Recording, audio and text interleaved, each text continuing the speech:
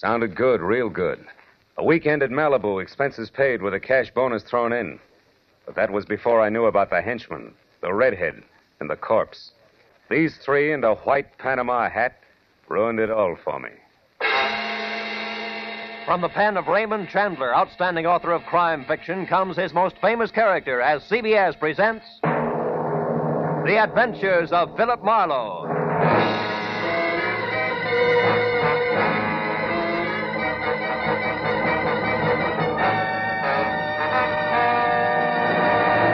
And now, with Gerald Moore starred as Philip Marlowe, we bring you tonight's unusual story, The Panama Hat.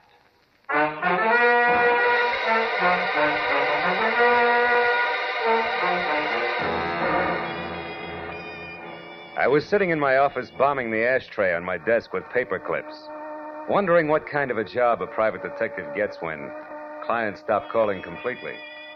I was seesawing between the picture of me as a well-starched huckster and the more comfortable portrait of Marlowe, author in English tweeds, man of distinction, and the telephone brought me to a rude awakening. Marlowe speaking. My name is Isabel Gordon, Mr. Marlowe. I must see you at once. My husband Bruce is in terrible danger. Could you possibly meet me in an hour at the Pelican Inn? It's a small roadside place on the way to Malibu. I'll explain everything then. Pelican Inn, 1 hour, Mrs. Gordon.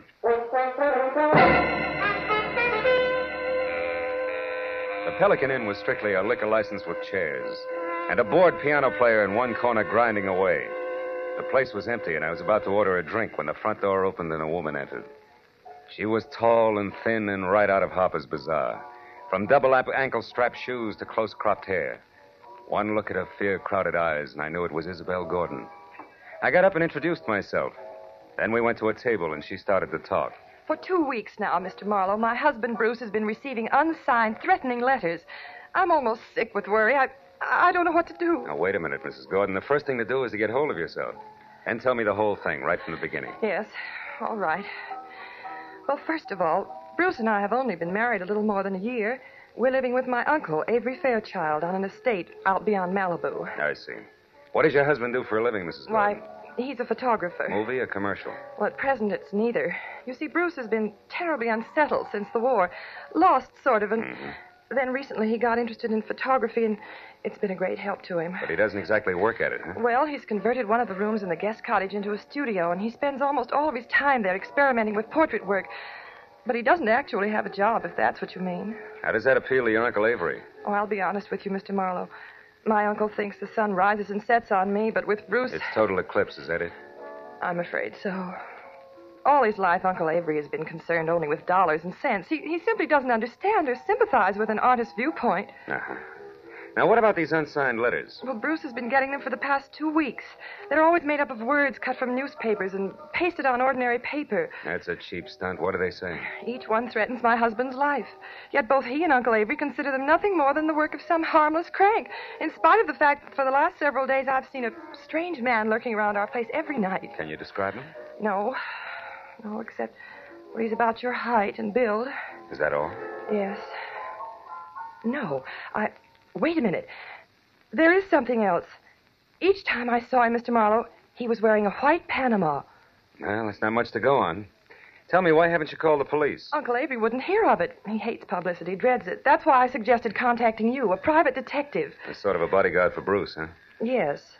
However, Mr. Marlowe, Bruce is somewhat temperamental, and I know he'd rebel at the thought of being watched over, so I'd rather you posed as a house guest, an old college chum of mine, perhaps. My fee is $25 a day plus expenses, Mrs. Gordon. Oh, any price is all right, Mr. Marlowe. Let's see, it's a little after 7 now. Can you be at our place at Malibu at 9? I think so. But as a fellow alumnus, Isabel, one last question. Where'd you go to college? Southern California. Why? Well, I was afraid you might say Vassar.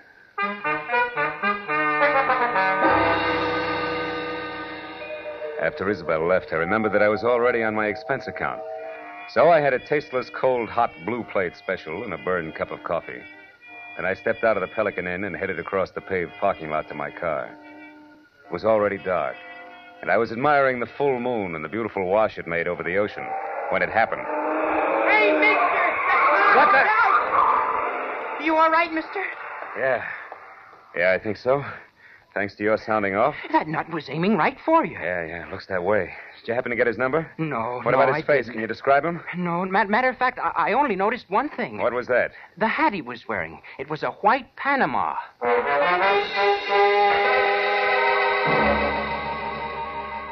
I tried to be broad-minded, but there was no other way to look at it. The gentleman in the white Panama hat definitely meant business. I returned to my apartment in Hollywood, where I shaved, showered, and packed. And then I headed for Malibu. At 8:45, I was inside the grounds of the Fairchild estate. Another mile, and I was at the front door. When I entered, Isabel greeted me like I was a keg of brandy around a St. Bernard's neck. Then we waded through an inch-thick carpet to the library where Uncle Avery, fat, bald, and looking like he'd just bitten into an underripe persimmon, was waiting. I wasn't asked to sit down, and I wasn't offered a cigar. Avery Fairchild was not one to waste time. I'm a very rich man, Mr. Marlowe. As such, I'm the target for all kinds of fortune hunters, confidence men, and cranks. In my lifetime, I've been threatened and pestered by a score of crackpots, each one slightly more psychopathic than the last. It's never bothered me, and it never will. However, in this case, the approach is a bit different. Meaning you think somebody's trying to get at you through your nephew, huh? Never refer to him as my nephew. My niece's husband, if you please. And don't forget it. Uncle Avery. Isabel, my feelings about your husband are no secret. You're being unfair, Uncle Avery. Just because Bruce is an artist and he... Artist, is he? Why, Isabel, that man's no more an artist than I am a horse jockey. Good evening, everybody. Hello, Bruce. Hello, darling. You were saying something, Uncle Avery? Bruce, I want you to meet Philip Marlowe. We were great friends at school, and when I heard he was in town for a while, I insisted that he spend a weekend with us. How do you do, Mr. Gordon? It's a pleasure to have you with us, Mr. Marlowe. You're very welcome. I do the welcoming around here, Bruce. Mr. Marlowe's had a long trip, and I'm certain he'd like to turn in early. Bruce, darling, he's going to stay in the guest cottage, the room next to your studio. Will you show him there, please? Oh, I'll be glad to.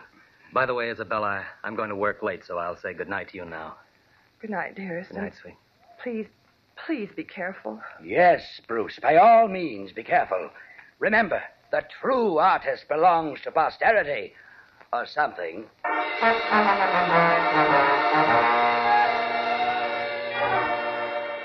The guest cottage was only a landscaped hop, skip, and a jump from the museum that Uncle Avery called home. And as Bruce and I strolled along a flagstone path, I feigned a deep interest in photography. That was all my host needed. He struck at the bait like a shark with malnutrition. Well, Mr. Marlowe, it didn't even occur to me that photography might be one of your hobbies. Isabel never said a word. Well, good for Isabel. I'm strictly a dabbler. Now, tell me, Mr. Gordon, how long have you been at this? Portrait work? Oh, about 6 months. You see, I divide my time between my studio here and a school I attend in Hollywood. That way I capture both the theory and practical experience at the same time. Oh. Well, here we are.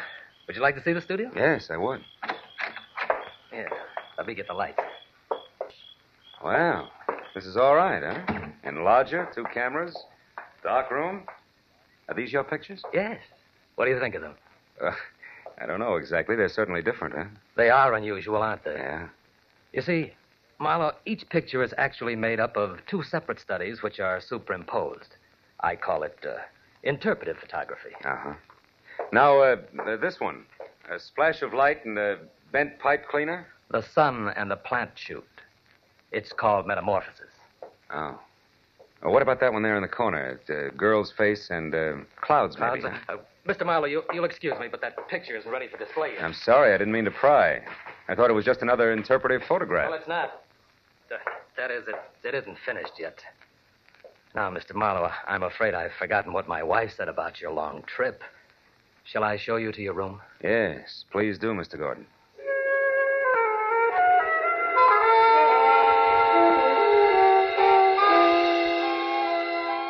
My room on the other side of the guest cottage was wider than Hollywood Boulevard.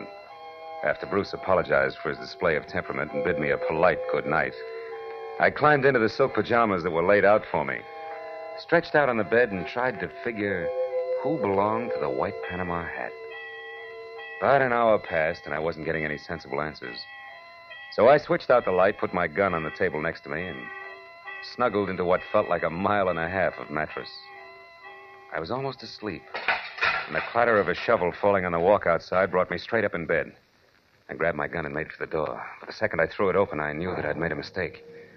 Whoever kicked over that shovel had heard me and met me with a large fist that came straight at my face. Oh!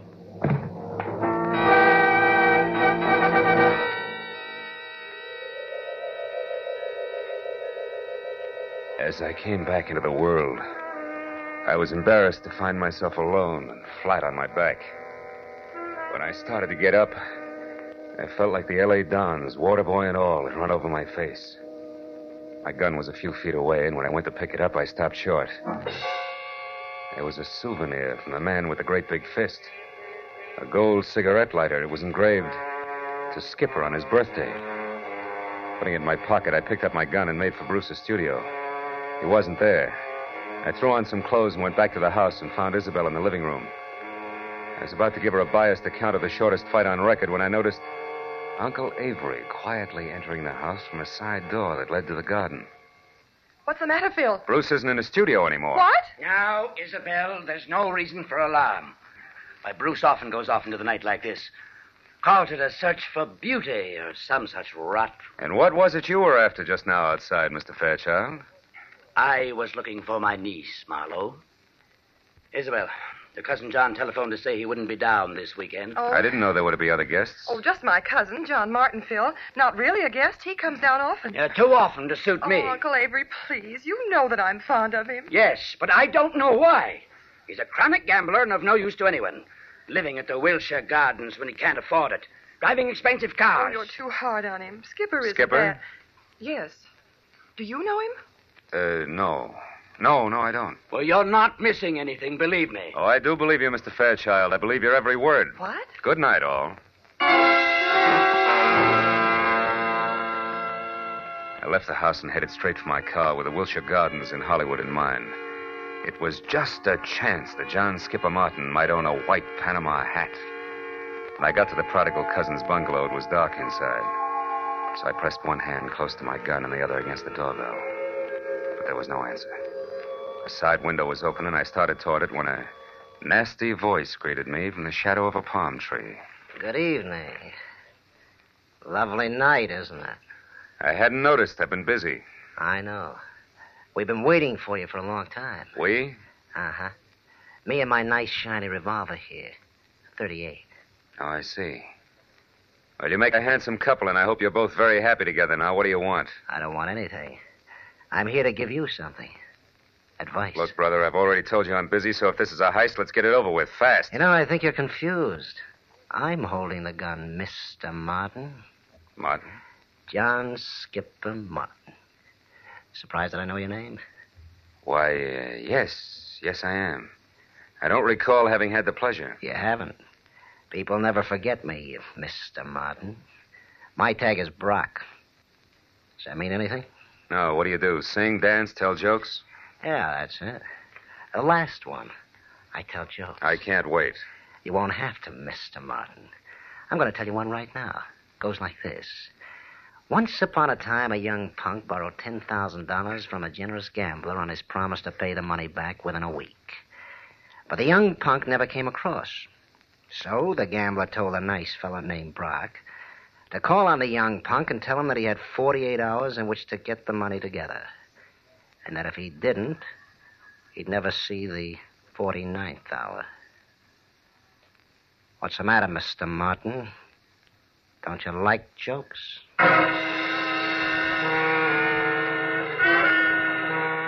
Brock grinned, shoved his .38 into a shoulder holster, and walked away. As soon as he rounded the corner, I went to the open window and climbed in. I rummaged through 2 closets looking for a white Panama you-know-what. I was about to search a third when I heard something that brought me to a dead stop. It was a key in the front door lock. I closed my right hand over the gun in my pocket, moved flush against the side wall, and waited. But the moment the door swung open, the telephone rang. And the hulk of a man that entered went straight for it. He was wearing a gray fedora. Hello? Oh, hello, Isabel. What? Bruce? Are you sure?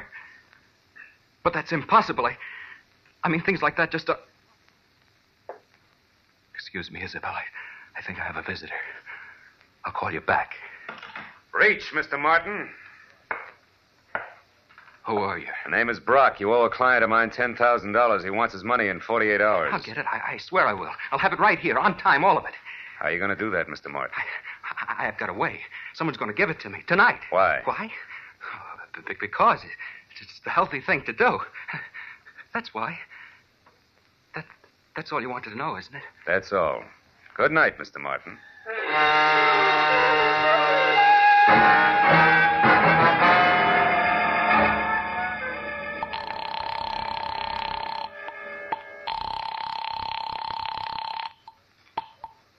Hello? This is Marlowe, Isabel. I'm calling from a drugstore in Hollywood. Has Bruce returned yet? No, and he won't. He's been kidnapped. What's that? And whoever did it wants $50,000 before morning, or we'll never see Bruce alive again.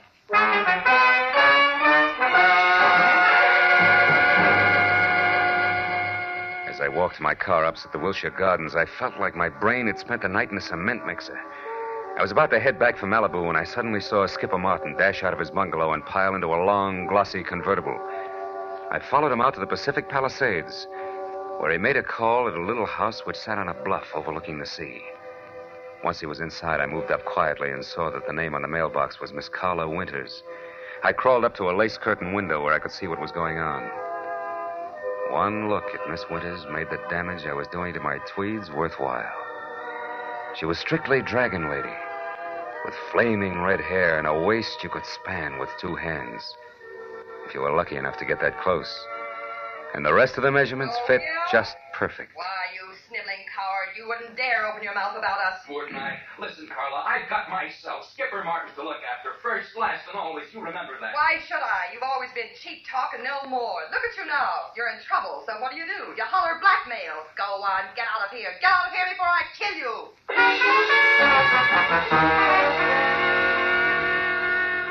When Skipper slammed the front door, stomped to his car, and roared off, I couldn't figure any reason, legitimate reason, that is, for calling on Carla Winters. So I returned to the Fairchild place. Isabel was somewhere between hysteria and collapse over the fact that she and Bruce had less than $2,000 in their own name. Uncle Avery, of course, was more than reluctant to pay the ransom demanded for the return of a man he'd rather not have returned. But his niece won out. All right, Isabel, I'll give you the money. But understand, I'm doing this for you, not for that no good... Yes, Uncle Avery, I understand. But can you get that much cash at this hour? The banks are... Who said anything about banks? You know I don't like them. Money will be in your hands in 30 minutes. In the meantime, tell Mr. Marlowe here what arrangements you've made with your husband's abductors. 1 minute, Mr. Fairchild. What about the police? The police have already been notified, Mr. Marlowe. They've agreed not to interfere until tomorrow morning. By that time, I suppose we'll have Bruce returned to us. To us, Uncle Avery? As a mere slip of the tongue, Isabel. I'm only paying for his return. You take over from there. I don't want him.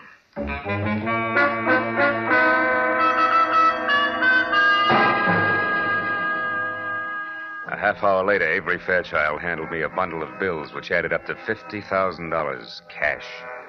The bills seemed slightly dirty. The old geezer must have had them buried someplace. For a moment, I couldn't help thinking, boy, to get at this place with a shovel sometime.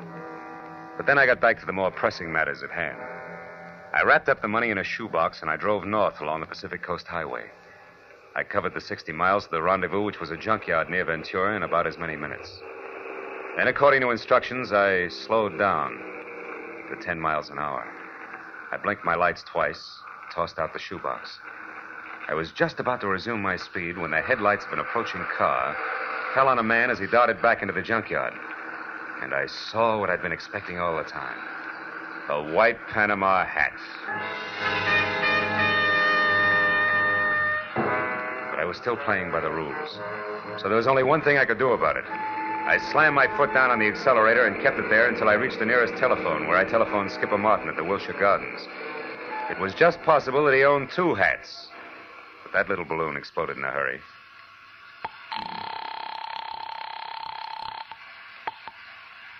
Hello? Mr. Martin? Yes. Who is this? This is Brock, remember me? Oh, yes, of course. I've been hoping you'd call. You mean you got the money right now? Well, no, not this minute, but I will have it in a couple of hours. You're sure, Mr. Martin? I'm positive, Brock.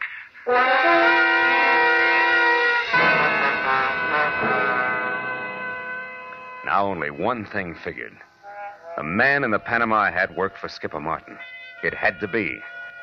An hour later, I pulled in at the Fairchild estate. And the moment I put my AA over the threshold, I knew that the kidnapper, too, had kept his part of the bargain. Bruce Gordon was back, safe and sound. It happened shortly after you retired, Mr. Marlowe. I was working in my studio when a man wearing a white Panama hat. Yes. But how did you know that, Mr. Marlowe? They're very popular this season, Mr. Gordon. Darling, Mr. Marlowe was a private detective. Huh? But I'll tell you all about that later. Go on with your story. Well, this man was wearing a handkerchief over his face, and he forced me to go along with him at gunpoint. Took me to a car parked in the service driveway and told me to turn around. And I was hit from behind and went out cold. Oh, darling, how terrible. It wasn't pleasant. When I came to, I was bound hand and foot, blindfolded, and gagged. I had no idea where I was. Oh, but didn't you see anybody before you were released? No, Uncle Avery. Before they let me go, they hit me again. When I came to that time, I was lying on the road out near Ventura, untied. That's about it. I suppose you've told the story to the police already, huh? No, he hasn't, Mr. Marlowe, and what's more, he isn't going to. I'm sorry, but I was forced to lie to you earlier this evening. The police mean reporters, and they mean publicity. And I hate publicity. I'm sure you see my point. I wouldn't make book on that, Mr. Fairchild. Secrets like this only encourage kidnappers. Well, since we no longer see eye to eye, Mr. Marlowe, I'd suggest that we consider your services at an end. I'll have my check at your office in the morning. Good night, sir.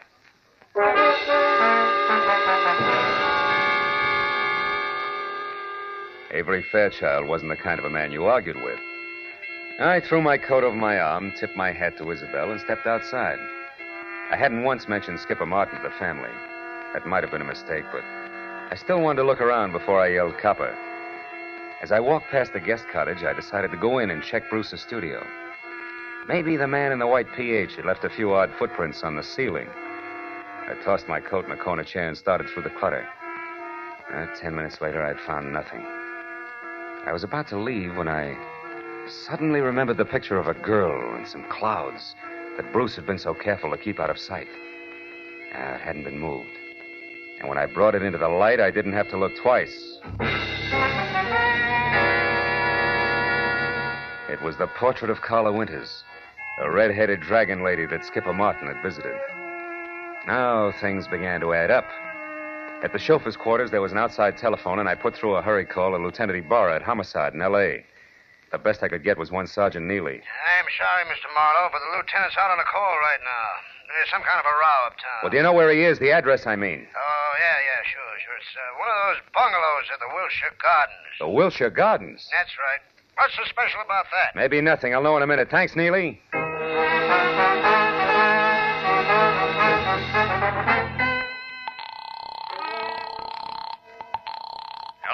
This is Marlowe, Ibarra. What brings you to Skipper Martin's at this late hour? Well, it seems as though some person or persons unknown fired a gun several times a little more than an hour ago. 4 shots, to be exact. Well, you think Skipper Martin fired them? No, Marlowe, I'm sure Martin didn't fire them. You see, he stopped them, personally.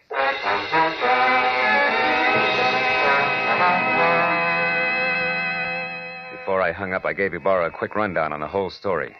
After making me feel like a schoolboy for keeping him in the dark so long, he told me to sit on the Fairchild's front steps until he got there. Well, that gave me a half hour to kill, most of which I spent walking around aimlessly, trying to get something close to 4 out of 2 and 2. But I couldn't. Finally, I heard Ibarra siren up to the front door. I was about to head for him when the chill in the morning air reminded me that my topcoat was still in Bruce's studio. I went back and got it. When I turned for the door again, I noticed a little slip of paper that had been under the coat fall to the floor. I picked it up. I must have held it for a full minute before I realized what it meant. Just a small slip of paper, and yet it made everything, the kidnapping, Carla, the murder, fall right into place. When I entered the living room at the house, one glance at Isabel and Bruce told me that she'd already knew about Skipper's death. Only Uncle Avery, who was not one to shed crocodile tears, hadn't changed. Ibarra, of course, was unhappy. Marlowe, we can't run any kind of a police department when every private detective acts like he's the commissioner himself. Why didn't you call me when this business first began to smell? You know better. I'm sorry, Ibarra, and I hate to sound immodest, but I happen to be one of the 2 men in this room who can name Bruce Gordon's kidnapper and Skipper Martin's killer. You know what you're saying, Marlowe? I think so.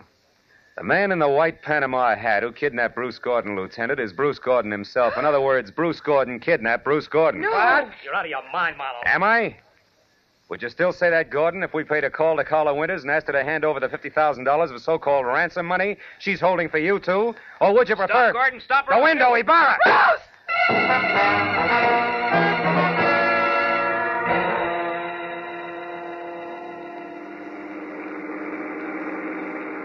Then, in other words, Marlowe, Bruce, who eventually planned to divorce Isabel and marry Carla Winters, wanted to have a little stake, like $50,000 around first. That's right, Ibarra. But Skipper Martin knew about Bruce and Carla's plans to marry later, and he tried to blackmail them to pay off his gambling debts. That's why he came to Bruce's cottage on the sly. However, he got there just in time to see Bruce leave of his own free will, and therefore knew later that he couldn't have been kidnapped. Which gave him 2 holes over Bruce. That's right. But he made a mistake when he went to Carla's house and got too demanding, because she told Bruce about it, and before he released himself, he took care of Skipper, with 4 gunshots to be exact. Charming people, aren't they, Ibarra? Lovely. Sometimes I think I should shoot higher and save the state a lot of money. And he almost got away with it. By the way, Marlowe, how do you know? That Bruce was the man in the white Panama hat? I was pretty certain, but I got my proof accidentally. Promise not to repeat this, Ibarra? Yeah? Well, I practically fell over a little slip of paper in his studio. It was a receipt from a department store, and it was made out to Bruce Gordon. For 1 Panama hat? Uh-huh. Nothing else but.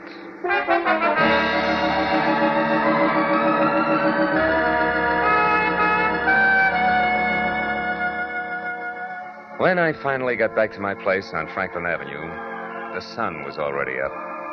And the people who work at nice, sane jobs were beginning to fill the streets. I'd been on the go for a steady 24 hours, so I could think of nothing but my bed. I was about to put my key in the lock when a next-door neighbor walked by, bid me a cheery good morning, and started down the corridor. Now, that alone wouldn't have disturbed my sleep, but why did he have to be wearing a white Panama hat?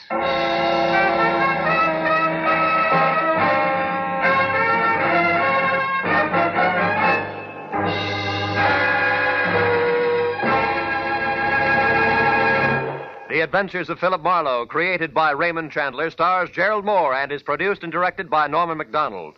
Featured in tonight's story were Jacqueline DeWitt as Isabel Gordon, Wilms Herbert as Uncle Avery Fairchild, Bill Lally as Bruce Gordon, Shep Menken as Skipper Martin, and Lou Krugman as Brock.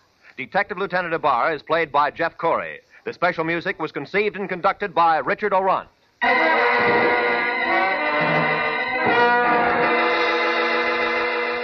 Be sure to be with us again next week at this same time when Philip Marlowe says...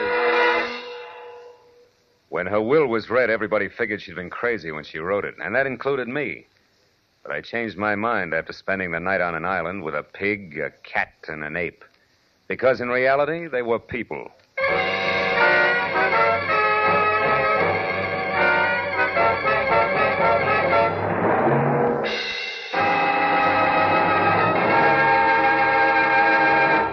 Tonight, Amos and Andy return to the CBS network. And along with all their friends, Kingfish, Lightnin, and Henry Van Porter, they're settling down for a permanent stay. Be listening for them later this evening over most of these same CBS stations. This is Roy Rowan speaking for CBS, the Columbia Broadcasting System.